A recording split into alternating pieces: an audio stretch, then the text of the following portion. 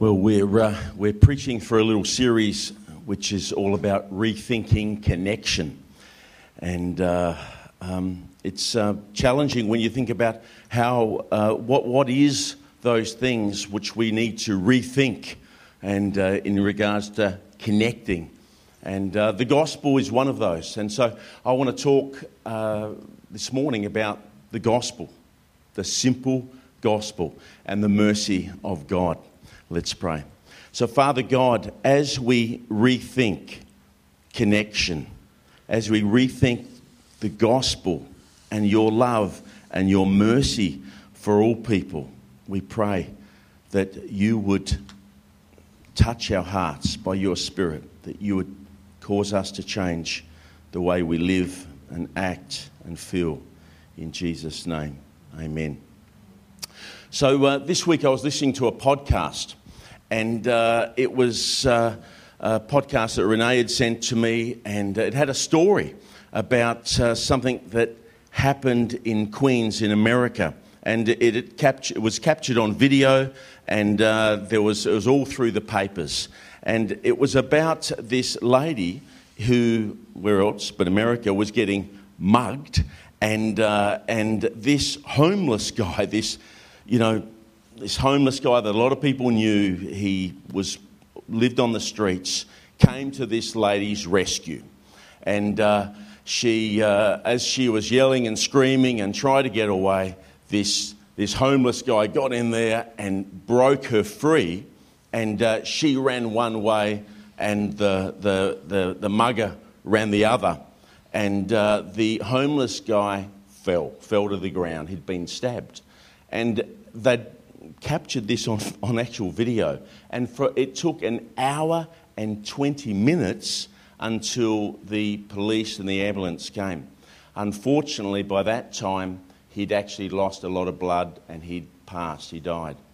The amazing thing about the story is on the video, it showed it was 25 people walked past this homeless guy. 25 people. Some even went up and took photos of the man, but nobody reached out to help him. Very, very sad story. And it's a little bit of a reality pill of mankind and I suppose the sin that befalls us, isn't it? We'd like to think that we would do different. But as we look into the heart of man and the heart of God, I believe that the gospel will come alive for us this morning. But right from the beginning of time, when Adam and Eve first rebelled against God, we saw Cain murder his brother Abel, and from that time sin has just continued to devastate our poor creation in all its forms. Selfishness, the me first, pride, greed, anger, envy, lust, gluttony, laziness. It is just like a plague. It has riddled the human race, like what I put here was an aggressive, unstoppable cancer in a human body. But the good news is the story of the gospel, how Jesus, through his Son, reconciled the world back to us. Isaiah 53, verse 4 and 5. 700 years before Jesus was even born, it says, "Surely he took up our pain and bore our suffering, yet we consider him punished by God, stricken by him and afflicted." Go on there, brother. Oh, sorry. Yeah. "But he was pierced for our transgressions. He was crushed for our iniquities. The punishment that brought us peace was on him. And by his wounds we are healed." By his wounds we are healed. The rescue plan for you and I was enacted. And Timothy 2, verse 5 and 6 says, "For there is one God," just one, "and one mediator between God and mankind, the man Christ Jesus, who gave himself as a ransom for all people. This has been witnessed to at the proper time. So there is no other name under heaven and earth which we can be saved, but through Jesus Christ.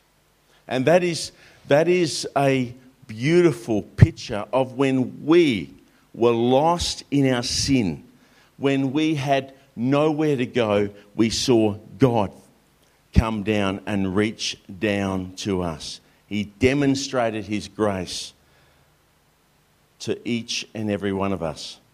In John 10, verse 14 to 18, Jesus states, "I am the good shepherd. I know my sheep, and my sheep know me. Just as the Father knows me, and I know the Father, and I lay down my life for the sheep. I have other sheep that are not of this sheep pen. I must bring them also." That's the heart of God. Isn't that? It just strike me there. I must bring them also. They too will listen to my voice, and there shall be one flock and one shepherd. The reason my Father loves me is that I lay down my life only to take it up again. No one can take it from me, but I lay it down of my own accord. I have authority to lay it down and authority to take it up again.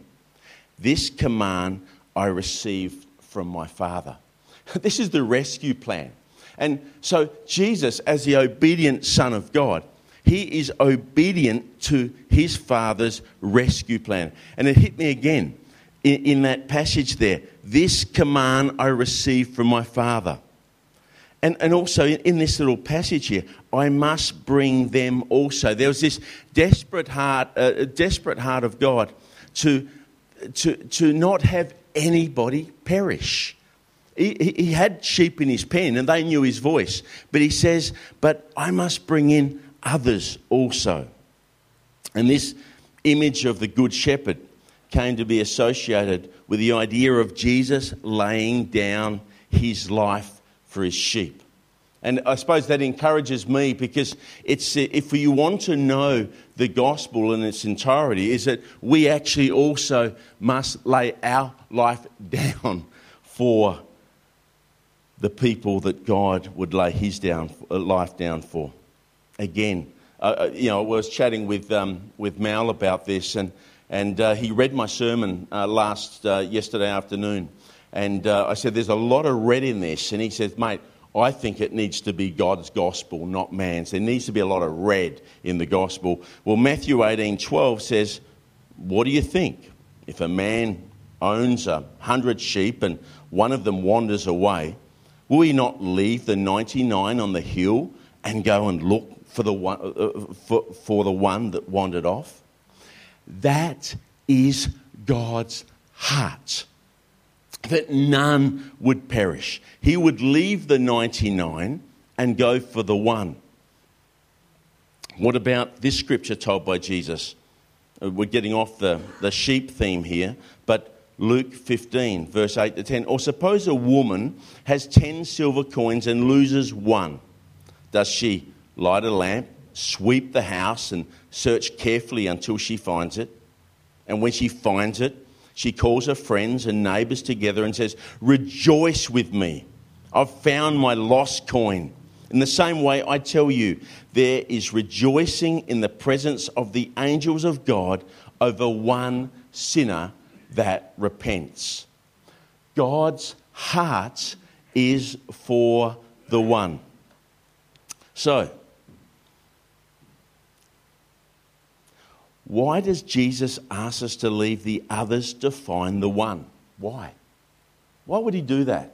Why does he ask us to leave the church to find the one, the building, the safe community to find the one? Why does he do that?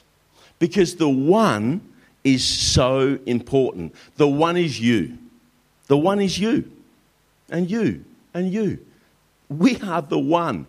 If God did not care for the one, then there's a possibility he wouldn't care for you. He wouldn't want you in the kingdom. But the fact that he cares for the one, it means that no one is excluded. If he did not care for the one, I would wonder whether I would be included. I could be that one that is excluded. But God cares for you and I, and he desires that no one would perish. No one is left out of God's restorative, redemptive plan and purpose. And I think we need to dwell on that. Everyone. Because that one is you. That one is me. And then we got this incredible passage that Mal read in Matthew 25. And it's a passage where the one is incredibly important.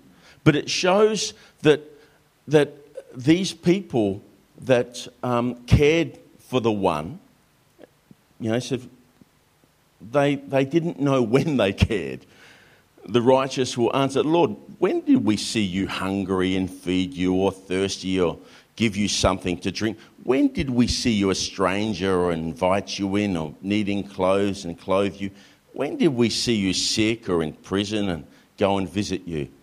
The king will reply, truly, I tell you, whatever you did for the one of the least of these, my brothers and sisters of mine, you did for me. So you can see it's somehow in this, it's these people cared for the one. Now, if we are not conscious of the one in our lives, it may be that we actually haven't quite grasped the gospel. Because in the gospel, the one is incredibly important. See the one as you, or see the one as your children, or your best friend. The one is important, and these people knew that. So it's like in their filter, it's like the Matrix. Everybody they looked at as an opportunity to lavish God's mercy and love and grace upon that person. But the people that didn't, they had a fairly sad fate. He says, "Depart from me, you who are cursed, into the eternal fire, prepared for the devil and his angels. For I was hungry, and you gave me nothing to eat.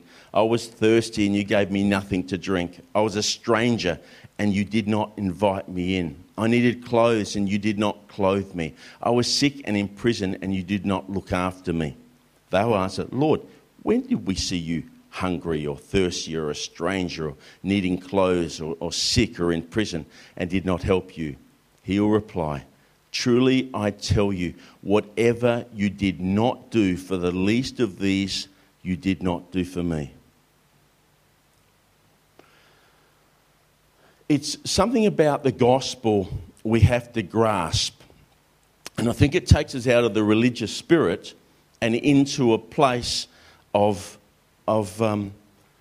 just grace and mercy, where we perceive ourselves to be the one. We are the one that God saw, and he desires that we would see others in that way. We need to continually ask the question, where am I missing God's hidden presence? The who and the why question. Who is God bringing into our lives in every situation, and why is he bringing that person? There's no accidents from God. It's sort of a mindset change. We've got to change the way we look at the world. For God dwells in the darkness, doesn't he? I mean, people's hearts are open to him when they get to the end of their rope. And somehow, if we don't switch ourselves on to God, I saw Manny somewhere around there. We're talking about the abs. He's maybe out the back. But if you don't switch your core on, if you don't switch yourself in your spirit, then you're going to miss the things that God would have you see. God dwells in the darkness. He dwells in the loss of a dream. God is in the mud. He's in the job layoff. He's in the betrayal, in the interruptions, in the disappointments. He's in love. He's in food. He's in beauty. In the hidden presence, you'll see him everywhere. And that's the challenge for us today, is that we need to see God in everything. Everything. And God is calling out to you and He's calling out to me to open our eyes in every situation, because He values the one. And when we're in community, there's always one person. If they're already Christians, we've got to honour them and love them as the one. In the hidden presence, you'll see Him everywhere. The rich, the young, the middle-aged, the old, the ordinary, and the homeless. It's a shame, isn't it, that this homeless man who came to a woman's rescue, that no one saw him as somebody of precious value and worth, that nobody reached out on camera, nobody reached out and helped this guy.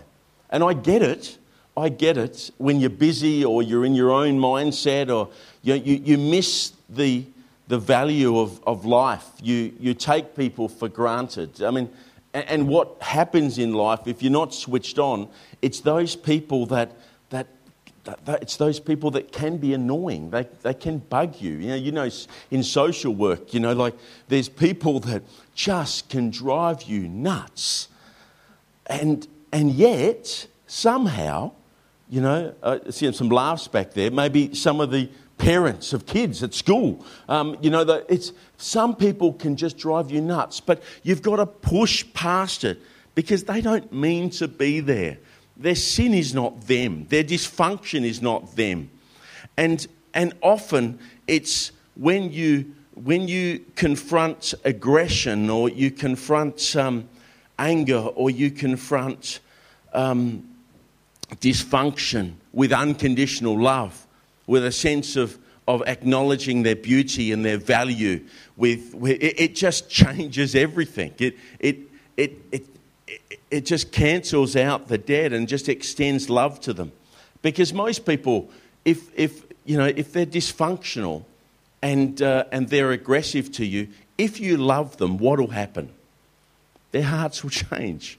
If what does the Bible say in Proverbs? If somebody even has a problem with you, if you can then give them a gift, it just changes their heart. The food boxes, I've got neighbours who wanted nothing to do with God, nothing.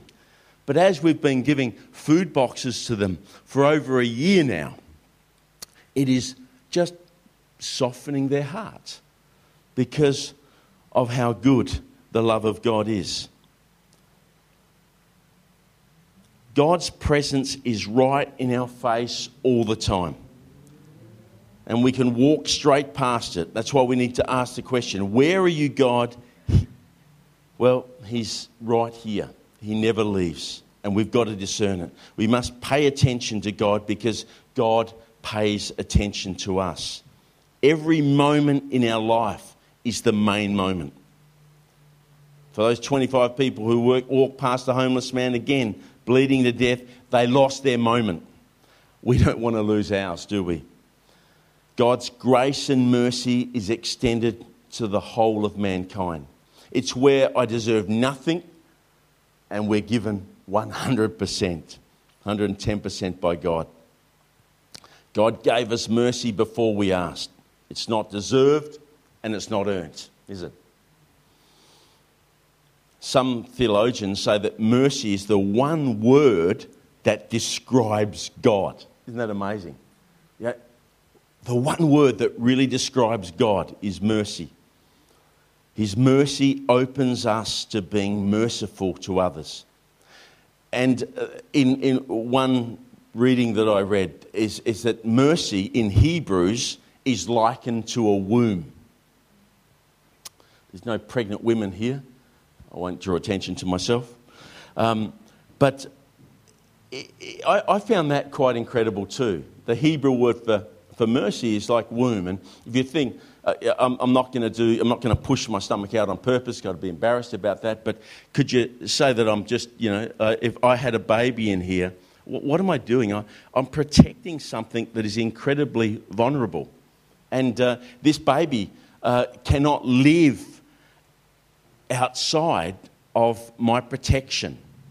And in some ways, mercy is taking somebody who is at the end of their rope and extending mercy to them in such a way that they are protected from what could hurt them. And we see this in John 8, verse 6, when Jesus bent down and he wrote with his finger on the ground. And as they continued to ask him, he stood up and said to them, this is the lady caught in adultery, "Let him who is without sin among you be the first to throw a stone at her." And once more he bent down and wrote on the ground. But when they heard it, they went away one by one, beginning with the older ones, and Jesus was left alone with the woman standing before him. Jesus stood up and said to her, imagine this, "Woman, where are they? Has no one condemned you?" She said, "No one, Lord." And Jesus said, "Neither do I condemn you.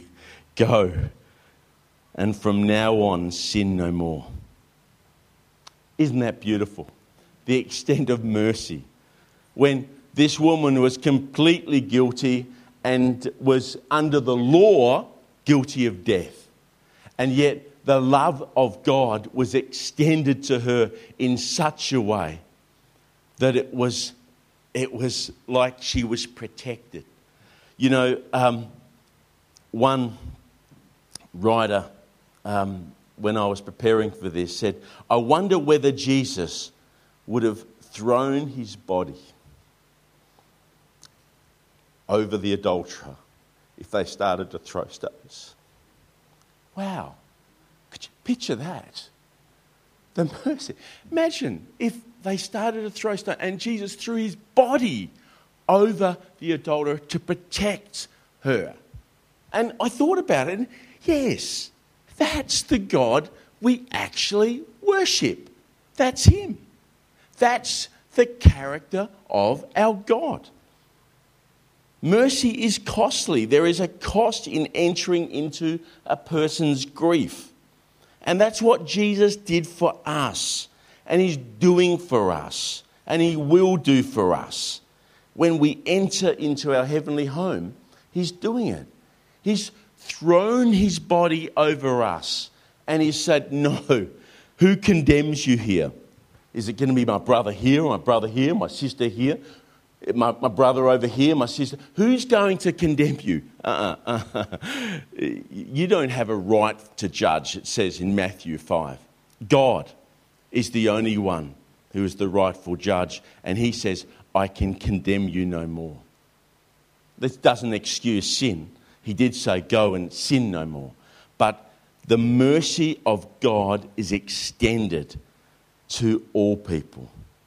And so the question I have for you is, can you and I, can we be a womb for people where they can be birthed into new life in Christ?